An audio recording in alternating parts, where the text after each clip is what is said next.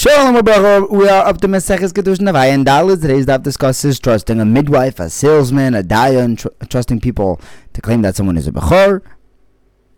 We discuss what a beduki is in a Mishnah, talking about isurin intermarrying. 4 variations of that Mishnah understandings. What the Kiddush is, we begin with the Gemara telling us that we trust the midwife to tell us that this baby is a Kohen, Levi, and a sinner, or a mamzer, but that's only when there's no one complaining, tining against her.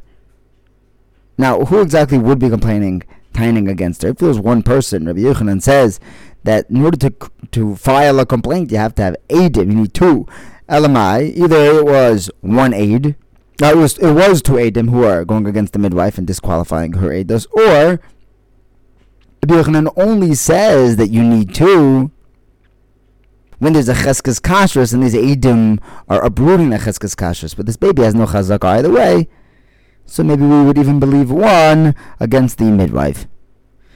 The Gemara also tells us from a Tesafta that we trust a salesman to tell us who he sold the item to, but that's only if he's still holding the item in his hands. If he doesn't have the item, then we're not going to trust him. And this is a machlokes Rashi and Tosfos. Why not? Rashi says that it's his job to keep track of the things that are in his lots, and Tosfos says that it's midina migu, that he's able to say that it's his, it's in his possession, so it looks like it's his.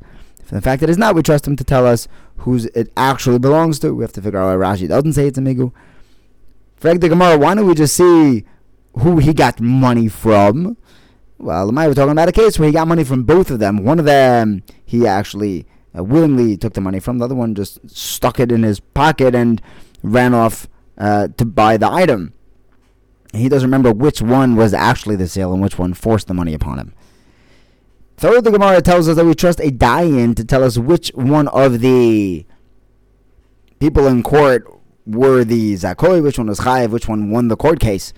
But again, that's only when the balei dinim are still there. If the balei dinim already left, then we don't trust the dayan. Why don't we just ask them to pull out the psak din and just read what's written? Who won? No, they must have torn that up in this case.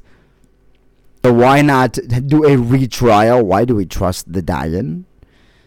We're talking about a case of a shuda the dayan, which also is machlokes Rashi Tosfos. Rashi says we're talking about a case shuda the dayan where someone leaves his money over to somebody who he says, I wanted to leave it over to Yankel, right? And 2 Yankels show up and saying that they are the Yankel which the mace had in mind. So the shuda the dayan is that the dayan looks into both of their relationships with the mace and makes an informed decision which one the mace probably meant to give his Yerusha to.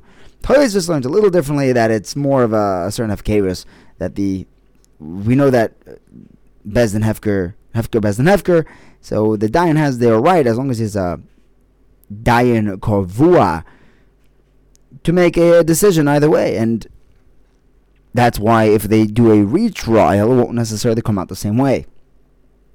Rather, we trust the dayan to say which way he had paskind, as long as the balei dinim are still there. Next, Rabbi Nachman tells us that there are 3 people who are believed to tell us that someone is a bechor: the midwife, the father, and the mother. The midwife is only believed right away. The mother is believed for the first 7 days, and the father is believed forever.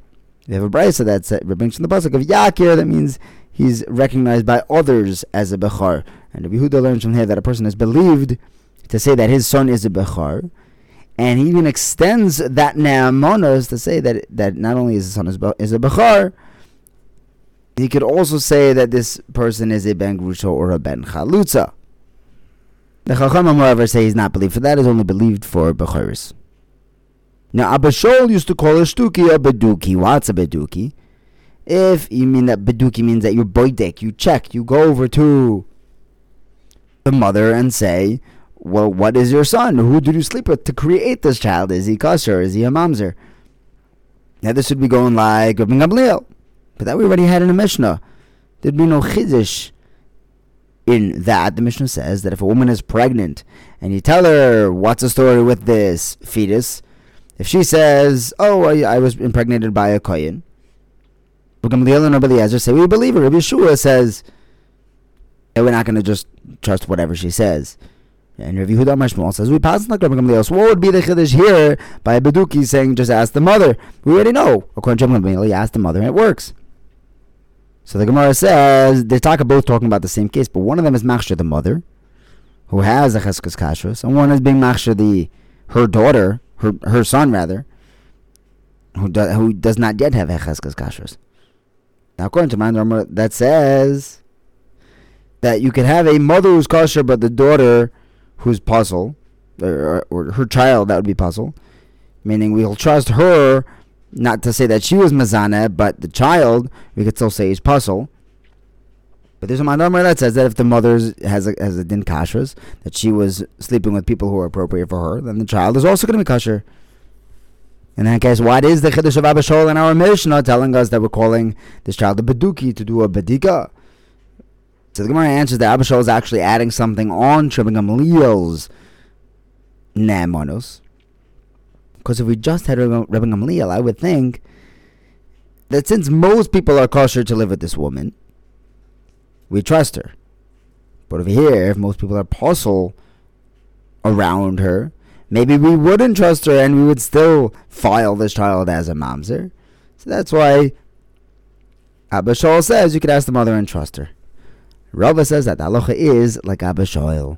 In the next Mishnah, we learned that every person who has an Isser Yichus, they're not allowed to marry into the Kahal.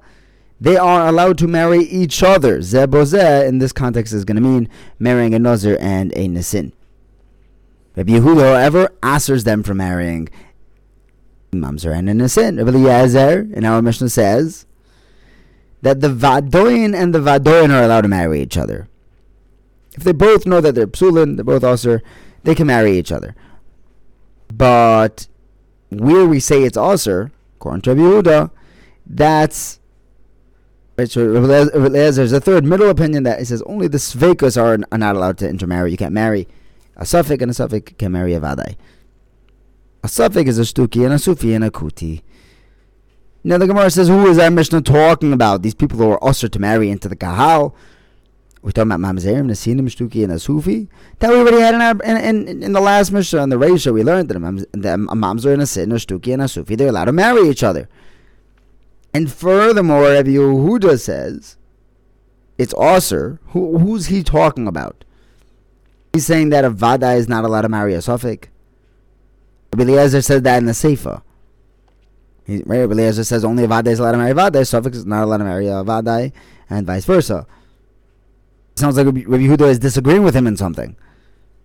And finally, if you're going to say Rabbi Yehuda holds that a gerer is not allowed to marry a mamzeresh, which is his shita against Rabbi Yossi, if you recall a few daf ago, I Mishnah didn't say that a gerer is not allowed to marry a mamzeresh. It says kol asur and lovi bekahal is not allowed to marry a mamzeresh.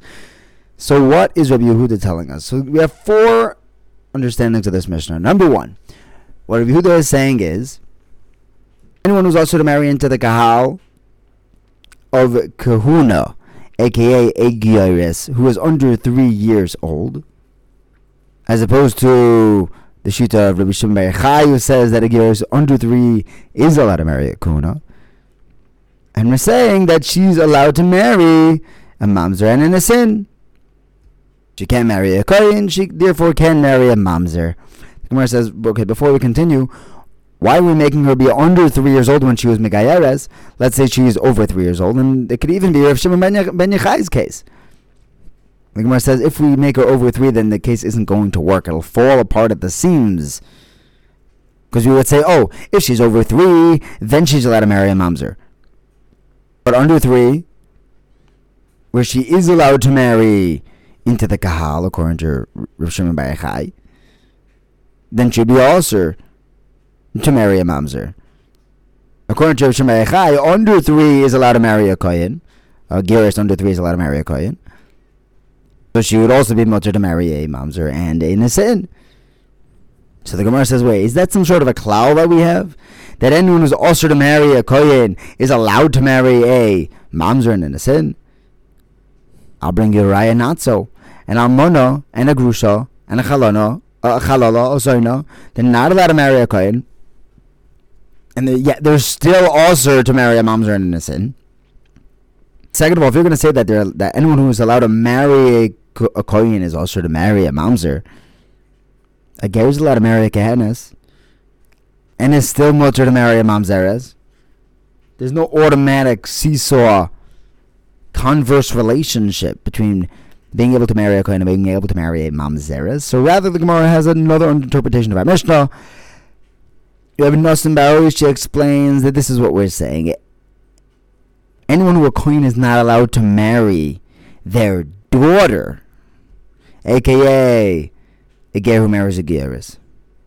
And this is Lashita, so with the Ben Yaakov, who holds that they have a din of a quasi-ger, so they can't marry kahuna. They're allowed to marry zebozeh, a mamzer and innocent. The Gemara again says, wait, you're drawing this as a klal? Anyone who is not allowed to marry their daughter, they're allowed to marry a mamzer and innocent. A cholol who marries a bas Israel, the kohen's not allowed to marry his daughter, but is still not allowed to marry a mamzer and innocent. It's not a converse relation. So the Gemara answers, no. This works according to Rav Dustoy ben Yehuda, who says that if cholol marries a bas Israel, that child is not a cholol. The bas Israel is sort of kashers the zera, and they're going to have a kosher ben kohen, even though the father's a cholol. I forget the Gemara. If a cholol marries a chalola, so that child is definitely also, right? Definitely a cholol. The kohen would not be allowed to marry their daughter, but it's also not allowed to marry a mamzer and an innocent. And second of all, if you're going to say that whoever is mutter to marry a kohen is also to marry a mamzer, a ger is allowed to marry a ger who marries a bas Yisrael. A kohen can marry their daughter, and the father is still mutter to marry a mamzer and an innocent.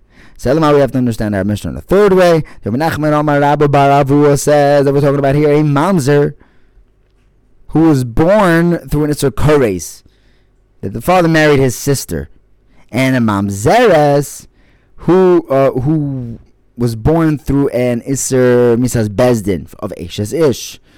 That's the nafkamina.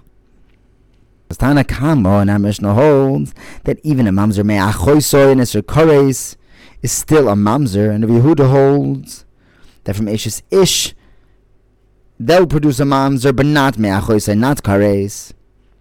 What's the chiddush? Says the Gemara. That's the whole point of our Mishnah that we already have.